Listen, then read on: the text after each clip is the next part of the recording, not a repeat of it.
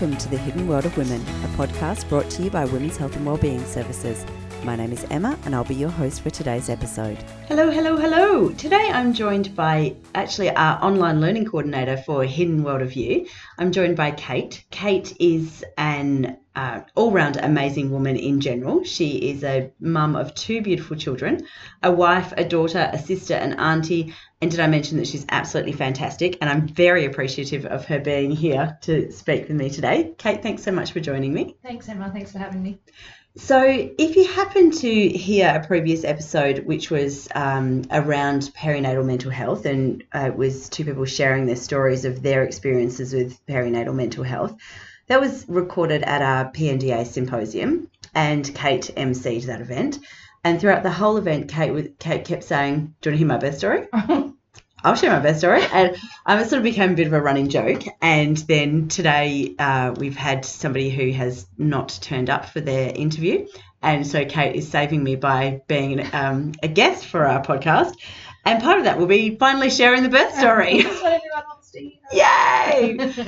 And I think it's useful. I think one of the things that we learned as part of that symposium was that actually people's birth stories really impact them, they impact who they are as a person, and they impact who they are as a parent as well. Massively. I think when Valerie spoke, even though I've had two births of my own and I know my own story, it wasn't until I heard the way Valerie explained that I realised how much of a difference that makes to the rest of our story and going on that adventure of being a mum.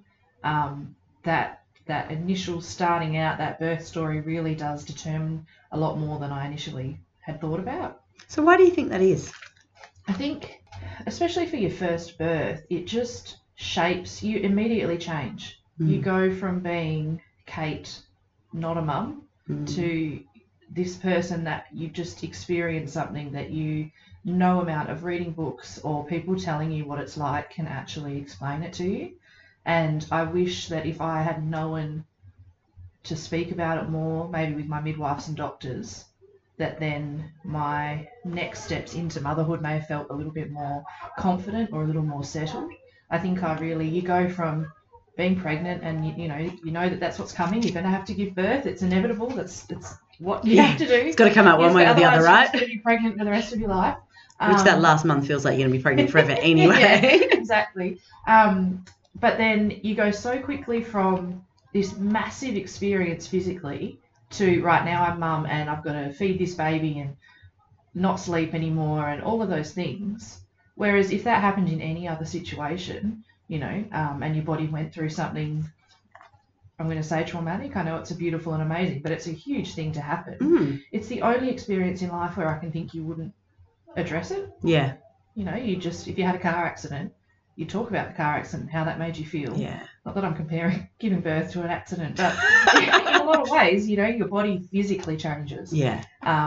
So I wish that I'd given that a bit more thought. Or even my children were born via Caesar, and my mum, not too long before I had my first baby, she'd had to have a hysterectomy.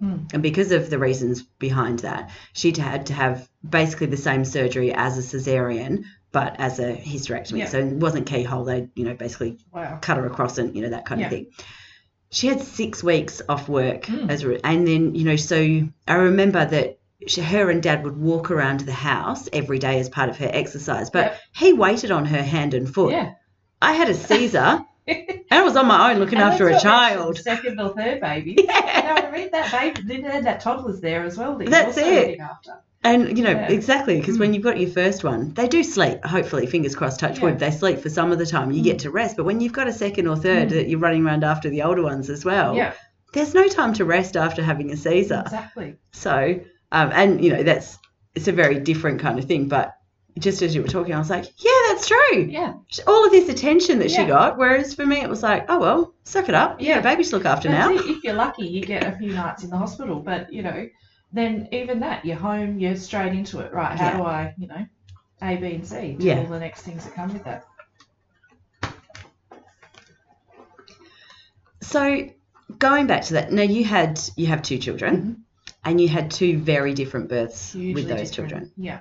And the interesting thing is for me, as a control freak, I'm only learning how much of a control freak I am since becoming a mother. My first birth was actually far more dangerous for me and my baby, but my second birth was far more traumatic for me. For the doctors and my husband and my mum who were in the room, they say they have such a different perspective on it. So my first birth, I've got big babies. They were 4.4 and 4.3 kilos. Oh my God. Yeah, so big babies. And my son, my first birth was, what's back-to-back? Posterior. So, you know. That is so painful. Oh, so painful. Mm-hmm. And epidural that didn't work, all of the things that you are sure, people say you have an epidural, doesn't work. I'm like, no, that won't be me. It will work. I know it will work. All of that sort of stuff. But it took a long time. So everything felt gradual, and I didn't realise at the time I felt in control of it, but it didn't feel rushed. Yeah. So even though I had to push a long time, and then I had some assistance, so I had to have an episiotomy, and he was vacuumed out. For me, I saw the doctor there. Knew I had lots of nurses. I felt like, oh, everyone knows what's going on. I'm being held here. I'm being held, right? So I'm just going to leave this to the experts. A lot of pain, all that sort of stuff. But I remember the feeling of my son being put on my chest. You can't say that without getting emotional. I know. Oh, yeah. God. But I remember that feeling, and me just. And he's nearly 9 now. He's nearly 9. And still that moment of having them put on your chest, it's like still. it was this morning. Yeah. Like it was this morning. And just this feeling of it'll be okay. He's okay. Hugely powerful. But I remember looking at my husband, who is, you know, a gentle giant, all of those things, but tears in his eyes. My mum, I remember her just disappearing for a period of time, which turns out now was her going, you need to get a doctor in here because something's not right. So a lot of pushing, ended up with a fractured tailbone because I was pushing for so long. All of those things that afterwards I go, oh, yeah, okay, I can see why they were worried. But for me, there was time, so I didn't realise quite what was going on. Yeah. Whereas my second daughter, which again I should have known, she was a cyclone. She was born a cyclone. I went from being at home to, I don't want to, you know, drop my son off too early. I don't want to put people out. So I think we dropped him off at about 6 o'clock. By about 10 o'clock, I went, yeah, we should probably go to hospital. I think we got to the hospital at 11, and by 1:45, I'd delivered her. Oh. So it just felt they put a thing in my hand to see if I could have an epidural to do a test for that. They butchered that, so my hand was fat and swollen. And then I remember just saying, I have to push, like I still had my tights on the hospital in. And it was just, to me, it was horrific. And I was yelling at the doctor saying, you know, you're going to have to cut, you're going to have to do all of those things. And that I don't know if it's trauma, but that memory that I wasn't expecting came back from my first delivery. And I remember the doctor saying to me, no, you're not going to have to do that. It's all okay. We've got it under control. But having experienced that the first time, it was a very interesting reaction that I had. So same thing, I delivered her, she was put onto my chest, but I did not have that feeling of calm. I was shaking, my whole body was shaking. I was given 2 Panadol for the afterbirth pains, and I just thought, what has happened? What has happened? And I was home. How much do you think those 2 Panadol helped? Yeah. Well, they would have helped 50 minutes before when I was, you know, not getting an epidural because it happened so quickly. And I just think that, you know, I ended up, I just didn't feel calm. I didn't feel that sense of ease. I was home after 12 hours. Yeah. So, you know, I'd left at 5 p.m. and by 12 lunchtime the next day I was back home. And, you know, there's lots of things that happen with the second child, but I slept very differently. Well, I didn't sleep. And I think, you know, then that turned into postnatal anxiety. And I wonder now, after hearing Valerie speak, if I'd been more aware of the impact of my birth, would that have changed things? I always thought I'd have more children, but after that I still say, no, I couldn't do that again. But I wonder, so as much as it was your second labour that you felt you were spinning out of control, do you think some of that was because it was left over from the first? Definitely. And you hadn't realised that you'd experienced that. Nobody had taken time to actually talk. And, you know, that thought of you fractured your tailbone. Did you have any support for that after you had him? No, I had to go to the doctor to say, look, I can't sit down. What's happening? And so then they did the x-rays and said, oh, yeah, there's a fracture in there, so we'll put some cortisone in there. But I still, to this day, have issues where I go, oh, I've been sitting on that. Or I'll see certain types of chairs and go, no, can't sit on that chair for too long.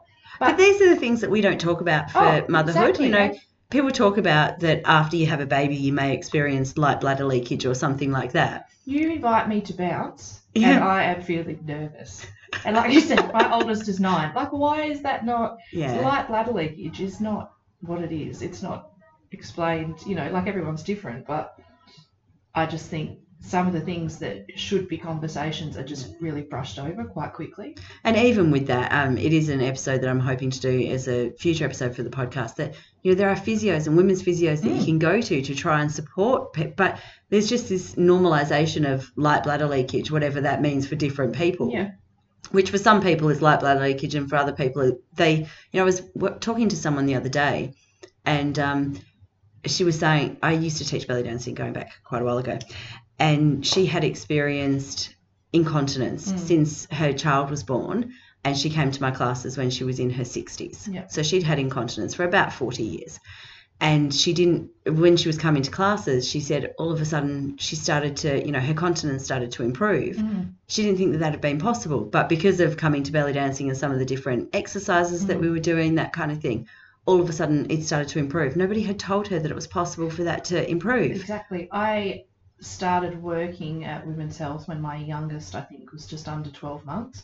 And I honestly think if I hadn't started working here, I wouldn't have had the conversations around postnatal anxiety that I have had as a result of working with psychologists and counsellors every day and going, oh, okay, maybe I don't need to feel like that. And where we do talk about these kinds of things openly. It's lunchroom conversation. Yeah. A hallway conversation. Yeah, exactly. That's it, because it isn't behind closed doors. No. We will talk. Yeah, I mean, unfortunate for people who come in, we will talk about anything, anywhere. Anything. I'll stand on the stage and offer to tell my birth story. 100%. And I think that, those conversations, like my obstetrician for the second birth, after I said to him, after I'd had delivered my daughter, I said to him, I was so shocked, I didn't expect that reaction. And he acknowledged that he knew that was going to be a strong reaction for me. And he's a beautiful doctor, but I think to myself, why didn't you tell me? Why didn't we have these conversations when I was pregnant? Yeah. And I think it's a hard line. You know, when you're talking to somebody who's pregnant, I guess I probably share a lot more than perhaps other women may share because of, you know, I've been working in women's health for 18 years. So, you know, I was talking to somebody who she's due to have a baby any day, and was talking about kind of the bleeding that happens after you have a baby. And she was like, what? Yeah. Nobody told me about that. Yeah. And she's like, oh, thank goodness you told me. I would have thought I was dying. So, you know, knew that it might happen while she was in the hospital, but not that it could last for weeks afterwards. Exactly. And if you know that that's a thing that can occur, you're aware of what, you know, what needs attention and what doesn't. Yeah. And just so many little things that. But I think I will still, so as much as I do overshare with potential new, you know, parents to be, I will still pull back. You don't share everything because you don't want to scare them. Yeah. But at the same time, I think we have a responsibility to let people know that that these things could potentially happen. So, you know, your doctor knew that there was a possibility that you could have this strong reaction. Why didn't he tell you that? Because then you could have been prepared. Exactly. Yeah, I agree completely. And I think that desire to have a second child was strong enough that it overrode. Well, also, by the time you get to your obstetrician, you're already pregnant. Yeah. So, well, we're in it now, honey. Yeah, exactly. So, but it really surprised me that I typically think I'm pretty aware of my emotions, but I will never forget that feeling of getting to the hospital and just looking at him with fear of just feeling like, no, this isn't how it's meant to go. And had I maybe addressed or spoken more openly about my first birth story, I might have realised the ramifications that has. So yeah, I don't know. It's I just think everyone that has the opportunity to talk about their birth story should, whether that be with your midwife or your doctor or your friend or your mum, whoever, because everybody's birth story is different and everybody's birth story deserves to be told. And heard. That's it. And we think that, you know, women give birth every day, blah, blah, blah, but bugger that, because every birth is different and it's your own personal experience. Yeah. And you have the right to feel however you feel about that and be supported in that. So And I think as well that, like when I had my first baby, who's 16 and a half now, but back then there were spaces where you could share your birth stories. Yeah. So there were lots of spaces where you could write them, and you could read other people's birth stories, things like that. Whereas we don't, to my knowledge, we don't have that. I couldn't find it when I was pregnant with my youngest. So. And I think even like mothers groups, I think back to my mother's group that I went to with my first child, and it was much more about how is baby going? What are you going to do for baby? Are you going to breastfeed? Are you going to bottle feed? Are you going to do that? And I was so swept up in, because my children were both bottle fed after, a fairly horrific attempt at breastfeeding. And I carried so much guilt with that, so much guilt, that I just now look and I think about me as this new mum. Again, I could get emotional. This new mum that's just gone through this whole life-changing experience, and all I can think about is how I'm not doing enough because I'm bottle feeding him. And I just think that's not what the focus should have been on. No. It should have been on how are you going, how was your experience, how are you feeling now? And that saying of if mum's okay, baby's going to be okay is just, there's so much truth to that. And if mum's not doing okay, we really need to ask why. Yeah, and I think that definition of what's okay, I think because to me, if my baby was okay, I was okay, but that's not true. That's not realistic. If you're crying every time you're trying to feed your baby, you need help, you need support. And for partners as well, like, God bless my husband, is the beautiful, supportive space, but it's his first baby too. He doesn't know, and he doesn't know how I'm feeling. It's just this whole new experience for everybody. And having a spot or a space, like you were saying, with your older daughter, I think there's so much value to that. And for, But for all of that, so, I was, because I do, like I said, I do overshare with parents, and I was talking to somebody who was saying that when she was feeding her baby, she was like banging her foot on the floor to try and, cause pain in her foot to take away from the immense pain that she was feeling in her boob. Yeah. And, and somebody else was in the room going, oh, yeah, it's hard, isn't it? And I'm like, oh, no, we need to, that's not normal. That's the conversation I had. Oh, yeah, it's hard, isn't it? It's difficult. Yeah. Yeah, whereas I can remember, I can still feel it, just my whole body tensing up going, I don't want to do this. And that's, you don't want to not. I think there's a difference. No, there's a difference between going, you know what, for the first couple of days after you have your baby, you are likely to experience some after pains. And so that's, the uterus contracts as you're feeding. That is normal, and it can really hurt for the first, short amount of time, but that will go away. See, that just doesn't, in my experience 9 years ago, that's not what was happening. It was about ways to hold your baby, and so everybody had a different way of holding the baby, and it's just information overload. Yeah. Whereas if there are just tips, just something that I don't have to think about, just going, look, that is going to hurt, but this is why it's hurting. This is why it's hurting, and this is when you should expect it to stop. And when you're first feeding a baby, for the first couple of days, it's going to hurt because your boobs aren't used to this. Yeah. And so, yes, you'll end up with cracked nipples, but you can use this cream, or you can use nipple shields. That's it. I've got enough other stuff that I'm trying to think about. Give me some solutions. Give me some solutions and tell me that there's an end in sight, because if there's no end in sight, then this is not going to go well for anyone. I try and do that now, even when people are talking about their kids. And it's this constant building block competition of, we'll just wait till they're teenagers, or just this, just that. That's not helpful. No. Please stop doing that. Yeah. And especially to a new mum who is so sleep deprived. Oh, like when you hear somebody who goes, you'll miss those cuddles when they're older. Oh. Well, maybe, but right now I want to be able to pee without a child in my arms. That's right. So could you tell me how to do that? Yeah. That'd be great. That's it. So perhaps give me a hint about how I can put them in a rocker so I can put them down for 3 minutes to manage to wee. I feel guilty about that. I was chatting to a new mum the other day who was saying she felt so bad because she'd had to put her baby in the bouncer. I was like, what? That is good parenting. You go to the toilet and your baby is safe. You are fine. Yeah. Yeah, that's exactly. And it's really difficult. But you said before that you wish that you'd had more opportunity to talk to your obstetrician or talk to your midwife. What kind of things do you think that you would have found to be useful to talk to them about? That's a good question. I think a bit like you were saying before, in terms of give me a reason as to why this is happening and maybe something that I can try with the breastfeeding. I think the same thing. You know, we go into our midwives or our doctors and we fill out the scales about how we're feeling. Not always an accurate reflection, because we're thinking, I don't want to come across as though I'm not coping, all of those kind of things. I think maybe if they'd been able to ask me some different questions, that might have spurred some conversation on. Yeah. Because even now, 9 years later, I can still burst into tears talking about breastfeeding my son, who, you know, chews down a Big Mac quicker than me. Like, clearly breastfeeding is not something that I'm worried about with him now, but that feeling is still so fresh in my mind. And had those conversations maybe been started, I think even gauging my reaction would have helped them. And it just doesn't feel like that's what really happened. So even just having your obstetrician or midwife say to you, how was your previous birth? Like, and I think often people look at the outcomes of it. So I remember when I had all 3 of my children going through the, you know, how many pregnancies have you had? How many live births have you had?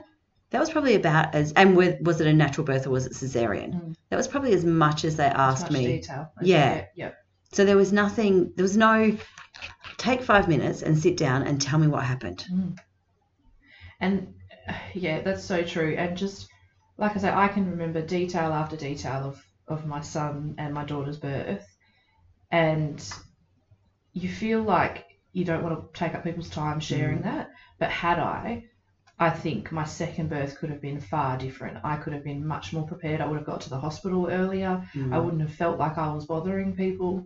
And it would have, I needed to know in myself that is a trait that I have. I like to be in a controlled environment and not be apologetic for that. Whereas I should have had the confidence. I was so passive in my births that I wish now, if I could go back in time, I would have said, look, this is what I need to make it feel okay for me.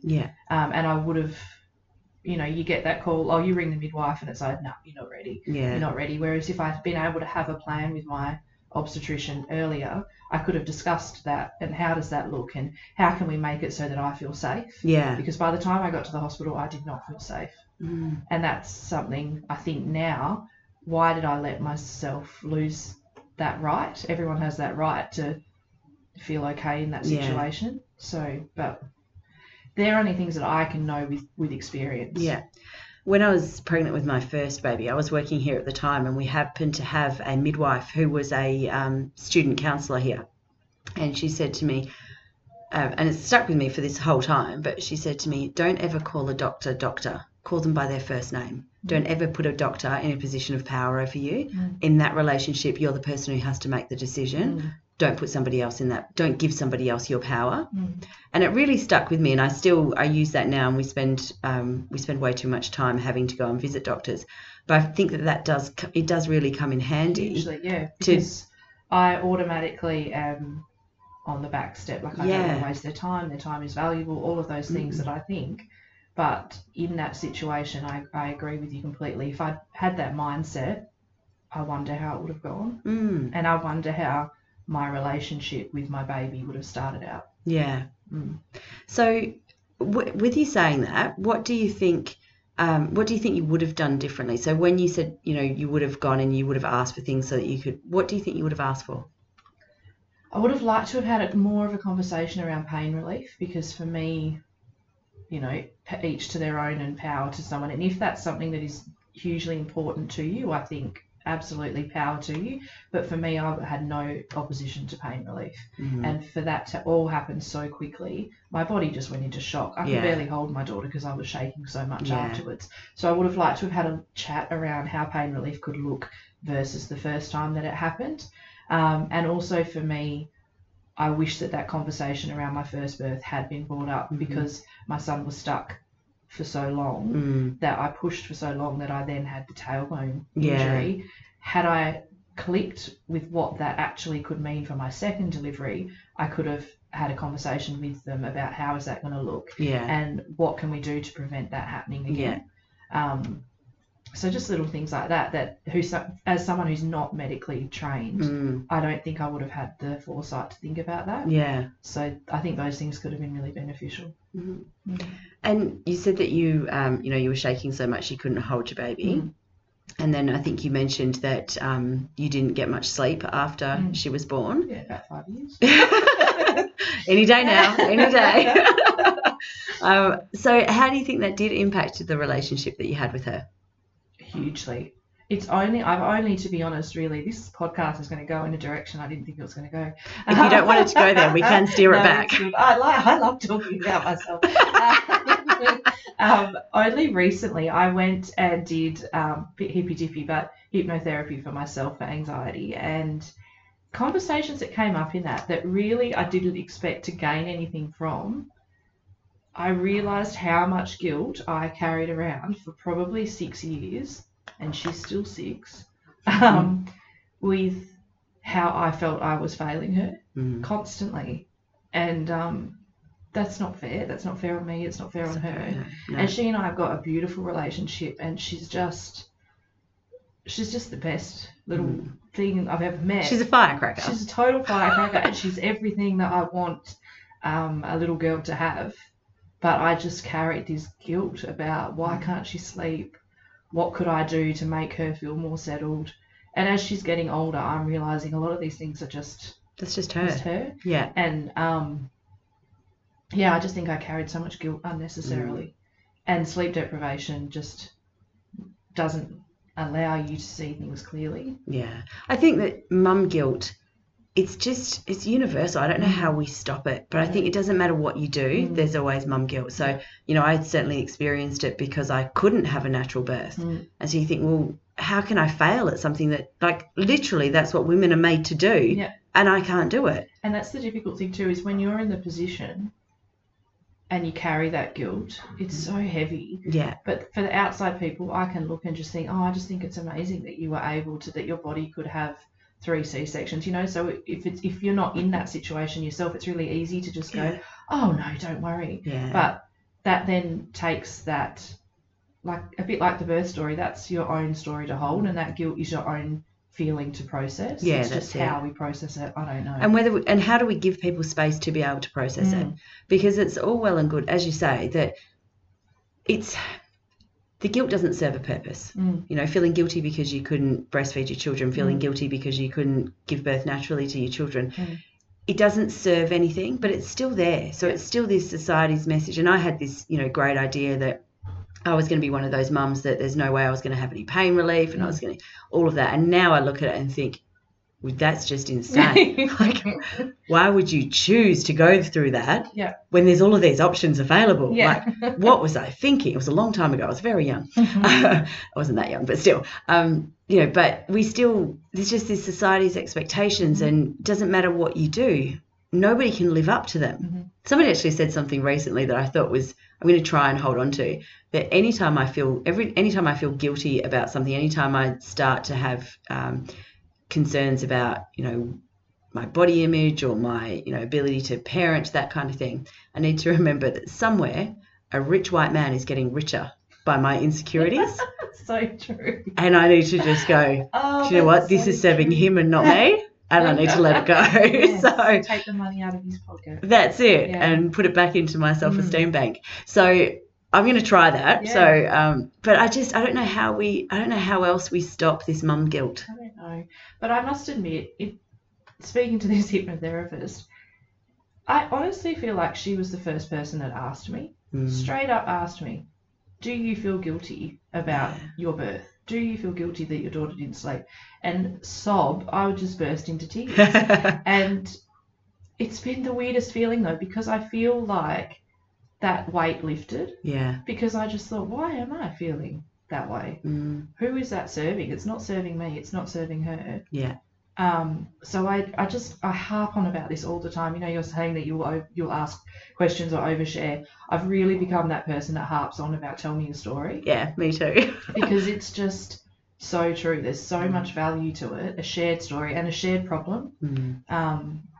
It just serves such a good purpose. Yeah. And that's it. It's just around creating that space for people. So going on, your daughter didn't sleep for quite some time. When she was a newborn, she slept probably in about 2.5 hour blocks. But then it was that I don't want to get sued, but there's an app that tells you about growth spurts that your children go Oh, through. yeah. And so I kept looking, and for some people it works amazingly, and I kept looking thinking, right, well, the next one she'll sleep, and the next one she'll sleep.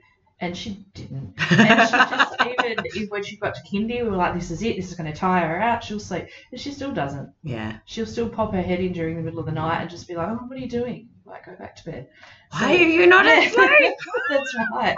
And I met another school mum who, I think that also helped as well, again, with the shared story. Yeah. But her daughter was a couple of years older and just going, oh, no, she doesn't sleep. Yeah. Like, that's just her. Yeah. I've taken her to paediatricians, I've taken her to psychs, all these different things. Yeah. No, that's just her. And that shared story just made me go, oh, maybe it's not something that I'm doing. Yeah. So when I had my first, she lulled me into a total false sense of security. Yes. You know, so did mine. My first slept through the night. I did it. Yeah, that's the it. Books, Yeah. had him on some stupid timetable that didn't make any difference. He No. just was going to sleep. Yeah, but I didn't know that. So I Yeah. thought I was a great parent. Like, I was rocking it. By 5 weeks old, she was sleeping through the night. Oh, yeah, 6 same. weeks old, she was sleeping through the night. Yeah. And I think my mum and sister, who are far more experienced at mothering, must have just been laughing at me when I would say, no, he's just on a routine. I didn't have the routine, but my goodness, she could sleep. Yeah. And she would sleep anywhere. But could she still sleep now? Yes. Same with my son. Yeah. He used And to sleep like a log. she was the kid who, you know, we'd be out somewhere and at 6 o'clock she'd be saying to us, Mummy, I need to go home because it's my bedtime at 7 o'clock. And even now, she's 16, but she's not a teenager that stays up all night. Like, she will be, at 9 o'clock, she's coming in to say goodnight. Yeah. And by 9:30, she's asleep. Yeah. I honestly, truly believe we're born with our personalities. Yeah. Yeah. And, you know, I just don't think it's our job to change them. But when it's sleep involved, it comes to sleep, I don't know. Yeah, well, I remember somebody saying to me, you know, because my second child, my son, he was a challenging child, we'll say. I remember somebody saying to me who had experienced similar things. She said, you know, I love my children when they're awake, but at night time I just stand in the door and I just top up my love tank. Just, you know, I remember saying the same, you know, I love my children when they're awake. I just love them that little bit more when they're sleeping, which is hard when he won't go to sleep. You're making this really difficult. That's it. My love tank is getting very empty. Do you still do that now, though? Is this, you know, with a 16-year-old, do you look at her when she sleeps? I do. Yeah, I was thinking that the other night as I was watching my son, and I thought, I wonder how long I'll want to do that for. I think it's creepy if I break into their house when they're 27 and I'm still doing it. But at the moment, I'm still going. I just wanted to watch you sleep. Yeah. Yeah. But no, I still do that. I still watch my kids sleep. Yeah. And I do find it does help top up the love tank. Yeah. And it helps a lot when they're actually sleeping in order to be able to top it up. Yeah. But how did you find that the lack of sleep, do you think that added to the guilt? Do you think that added to your... Big time. You know, I think your capacity to function, was that impacted? Yes, hugely. And because you've got different streams of guilt then, because you've got my son as well. So I have that feeling that every parent that has multiple kids starts to have is, am I showing them enough love? We had all this one-on-one time together that we don't have now. And I look at it, I look at me prior to children now and go, oh, I totally was riddled with anxiety, but just had enough distractions to get on with it and not spend the time to work on that side of my mental health. But the sleep deprivation just kicked it into another gear. Like I've probably told the story before that it's just going to sound a bit morbid. I remember saying to my husband that you're going to need to take her to a hairdresser if she starts school, if I'm not around, because I was convinced that I was going to get sick and not be there to watch my kids grow up, because you can't do her hair like that for her so to like go to school. The biggest concern that you have is if you die and you're not there to parent them, somebody needs to look after that child's appearance, because I don't think you've got it in you, honey. And just things like that now I think, why was that not a flag in myself? But luckily it was a flag for him. But just, I fronted up at the doctor's surgery at, 8 o'clock at night saying I'm having a heart attack. And the lovely doctor said to me, I think you might be having a panic attack. And then he actually was the one that said to me, how much sleep are you getting? Yeah. And that's when it spiraled from there, and I just burst into tears. And luckily he was a lovely, great doctor that cared and put me on the right track to talk to people about how that works. And to stop, again, this guilt of accepting help. So we then put a bit of a plan in place that she would go, my kids would have a sleepover at my mum's, which I'm so fortunate to have, but just to get that sleep bank built back Yeah. up, because you can only function on next to nothing for so long before the wheels fall off the cart. Yeah, and that's it. Like, we have this, I don't know what it is, but for some reason we have this thing that I need to keep going and I need to be Superwoman and I need to do everything. Other people can do this, why can't I? Yeah. And we're comparing ourselves, we compare our reality to the glossy version that people put on social media. Yeah, disclaimer, no one else can do it perfectly. Yeah, no, exactly that. Nobody else is Supermum either. And, I juggle quite a few things, and people go, oh, you're Superwoman. No, I'm really, really, really not. And it's not helpful for anybody to think that. It's not helpful for me to think it, and it's not helpful for that to be a comparison. Like, I can't clean. You gave me that analogy that, like they're all, you're juggling balls, some are glass balls, some are plastic. And people need to realise that in order for what you might see on the outside as happening and everything's great and look at this amazing life I've got, there's other stuff that has to stop in the background for that to work. So like you say, at the moment, if I even think about the state that my house is in, I just can't. But so that has fallen off because coming to work's my priority. And so, like, it's the same with having children. There's priorities and there's things that can just wait. Yeah, but you know what shouldn't wait? Sleep. So if your baby is sleeping, sleep. Yeah. And I got so stuck in that whole thing of, why would people say that? Oh, I need to get the cleaning done. No, I don't. No, you don't. No. I often tell new mums, so wherever your level of, cleanliness is at the moment, or wherever, we just need to drop it down a couple of notches and then drop it down again and one more time. Yeah. And depending on where you're at, you may need to go for a fourth time as well. And then maybe when they get to about 18, you can start thinking about bringing it back up again. I think, when are they going to start picking their stuff up? But I read something today that was about, rules for being a teenager, and one of it was things like if you fold a towel in exactly the right way, it will stay wet forever. Or, tips to using a laundry hamper, drop your clothes next to it, and those kinds of things. So, you know what? I'm very nearly 40 and I am guilty of some of those things on that list. Because it's just... I think that the only thing that, as experience is what teaches us, isn't it? So, hindsight's great, but hindsight means going back, knowing what you knew then. Yeah. So we don't get afforded the opportunity to go back knowing what we know now. And as my kids get older, I'm realising, you know what, they'll be fine and they'll get through this. And then I wish that I could have a way to share that with new mums, that it will be okay. Yeah. And this stage you're going through now is really bloody difficult. And if someone offers to help, accept it. Yeah. And also ask for it. I know it sucks having to ask for it, but those friends that send you that lovely, let me know if there's anything I can do, don't be afraid to say, can you come and sit here for an hour and I just need to sleep. 100%. The other thing is, if you're the friend that's sending the message that says don't be afraid to ask for anything, know that people often won't ask. Exactly. So don't say, hey, if there's anything you need, drop around a basket of groceries. Go and say, right, I'm here, I'm holding the baby, it's my turn to hold the baby, go and have a shower. Or what load of laundry needs to go on. That kind of, so go and actually say, I'm here to help, this is what I've come to do. Because if you go, if there's anything you need, let me know. 90% of the time people aren't, and I've just pulled that statistic out of nowhere. But, in my experience, that's exactly right. But people often won't ask for help. But if you go around and say, right, this is what I'm doing. Yeah.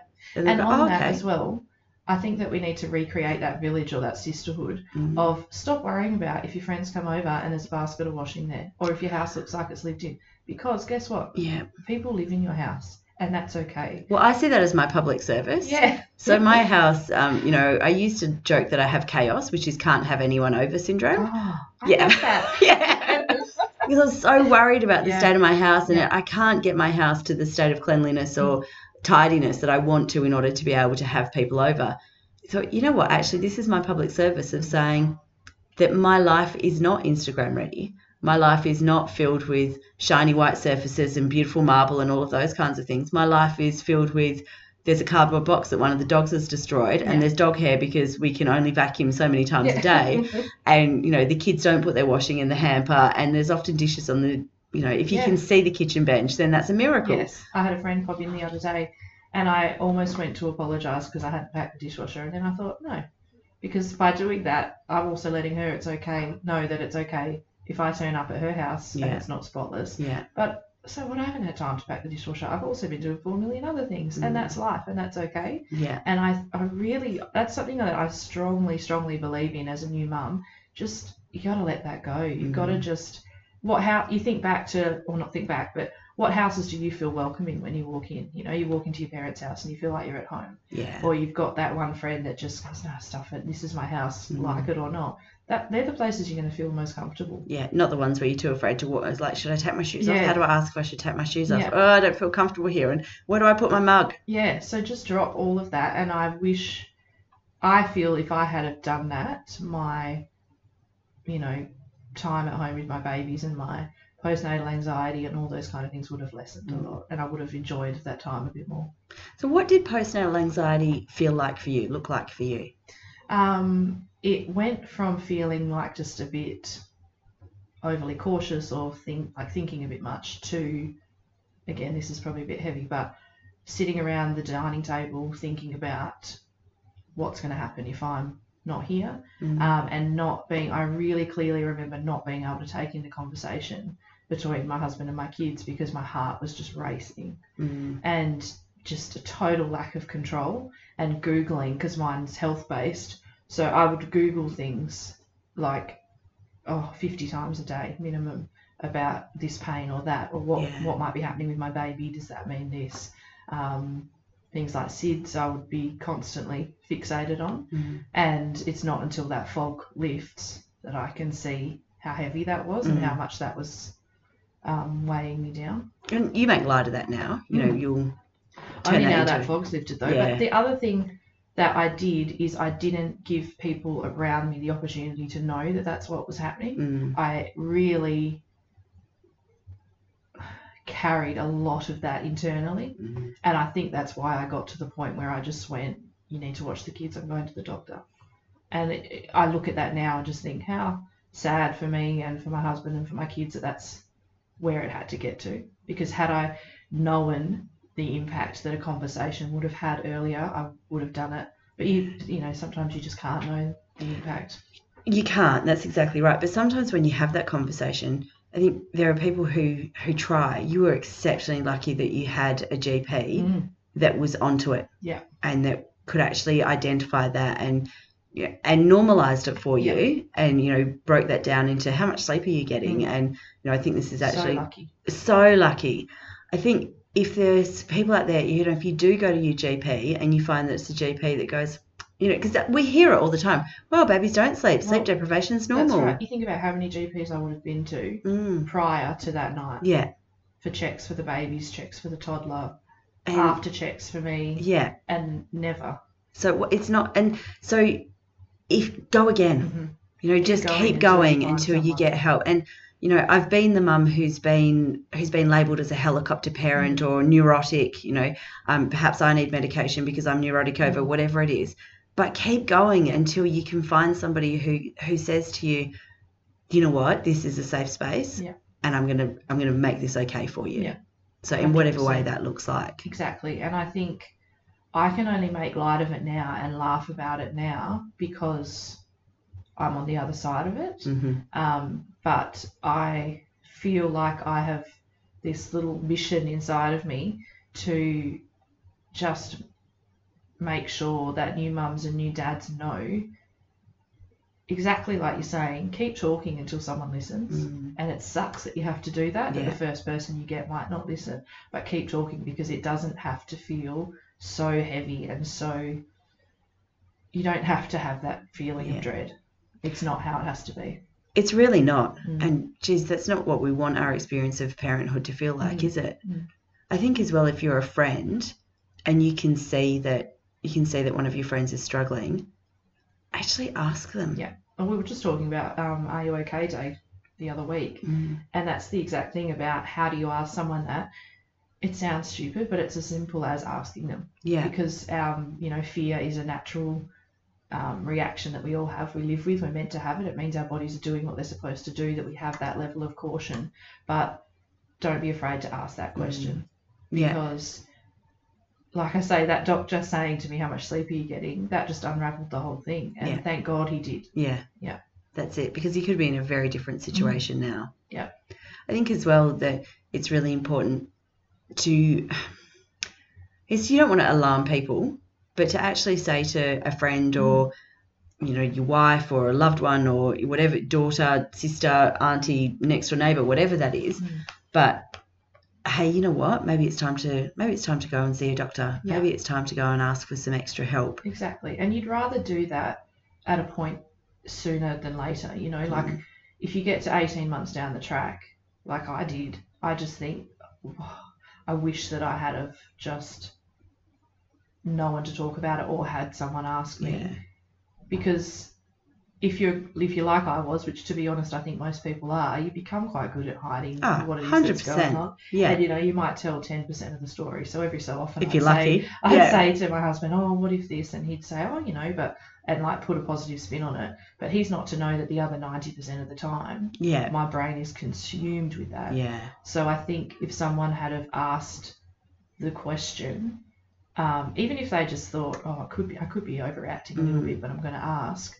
It's very valuable, and I think that shakes you into a reality that otherwise you're just stuck under that fog of cloud thinking, no, it's okay, tomorrow will be better. Yeah. But yeah. Or every parent worries about their child. Every parent worries what happens if I'm not here. Yes. So this is normal. And also, there's parents that have got it so much worse than I do. I'm so fortunate. What about single parents? What about parents with children that have health issues? I don't have the right to feel this way. Okay, so I'm likely to get on the soapbox. I'm going to try and pull myself back. Too many people have that, and I just think that's not what it's about. No, it's really not. And also, just because somebody has it harder than you doesn't make what you're going through any less hard. Yeah, and we need to put that on signs everywhere. On T-shirts. Honestly, it's not a competition. I think you said that before. It's not a competition of going, like I remember somebody saying to me, little boys, little problems, big boys, big problems. Oh, they still say that.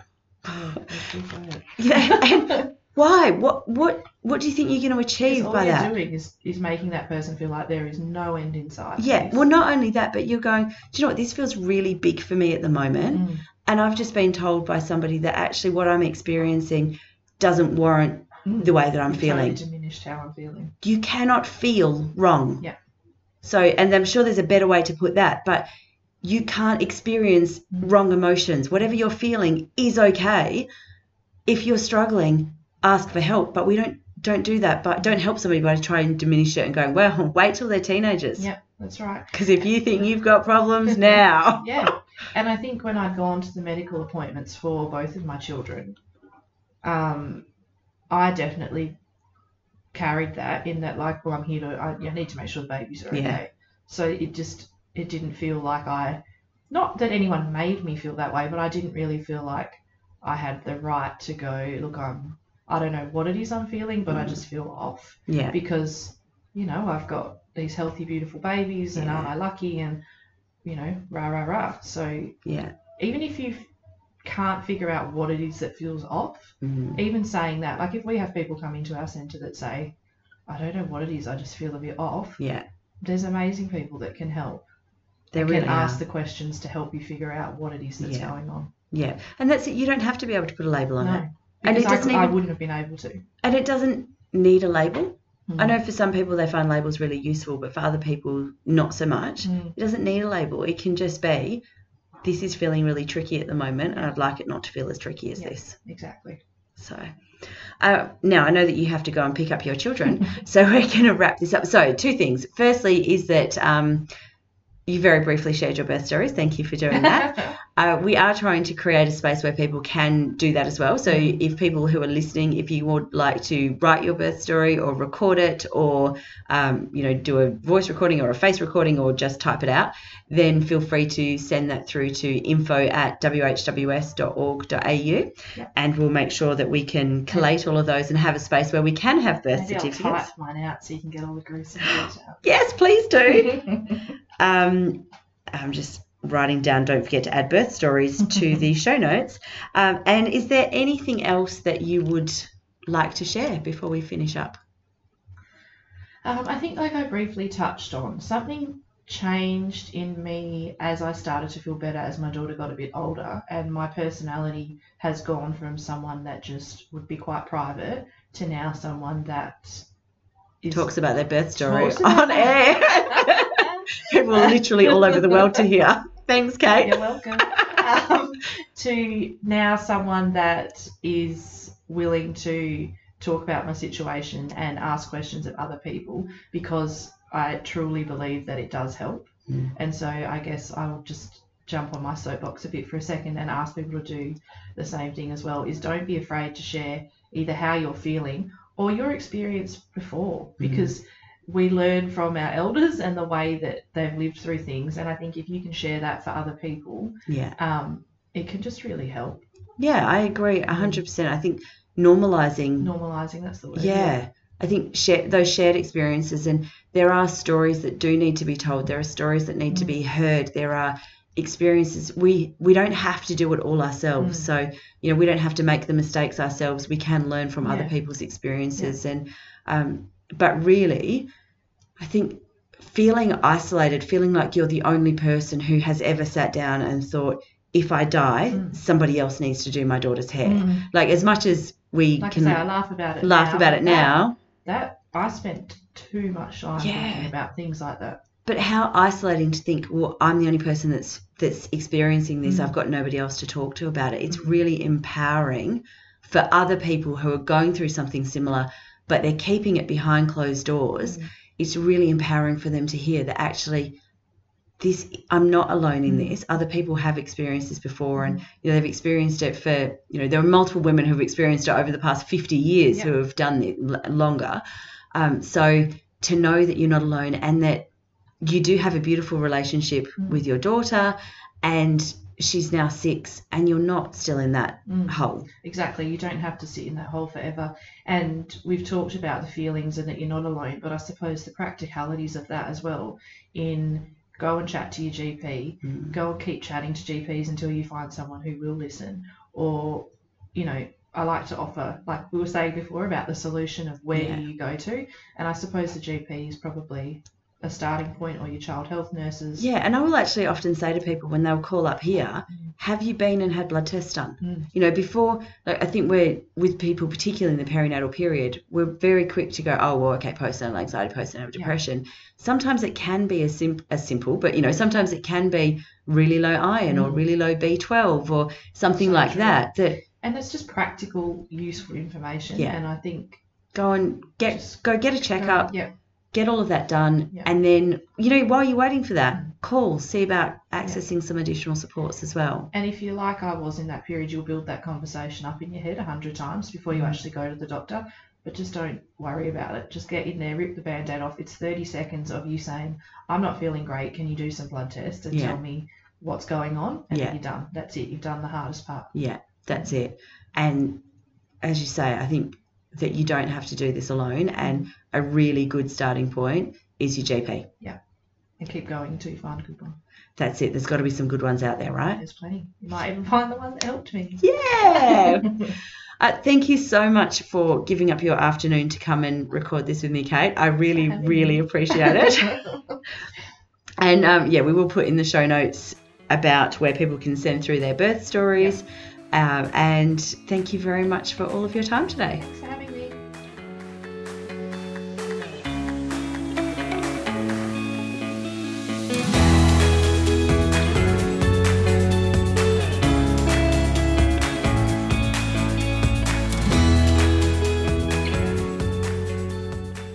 Thank you for joining me for today's episode of A Hidden World of Women, a podcast brought to you by Women's Health and Wellbeing Services.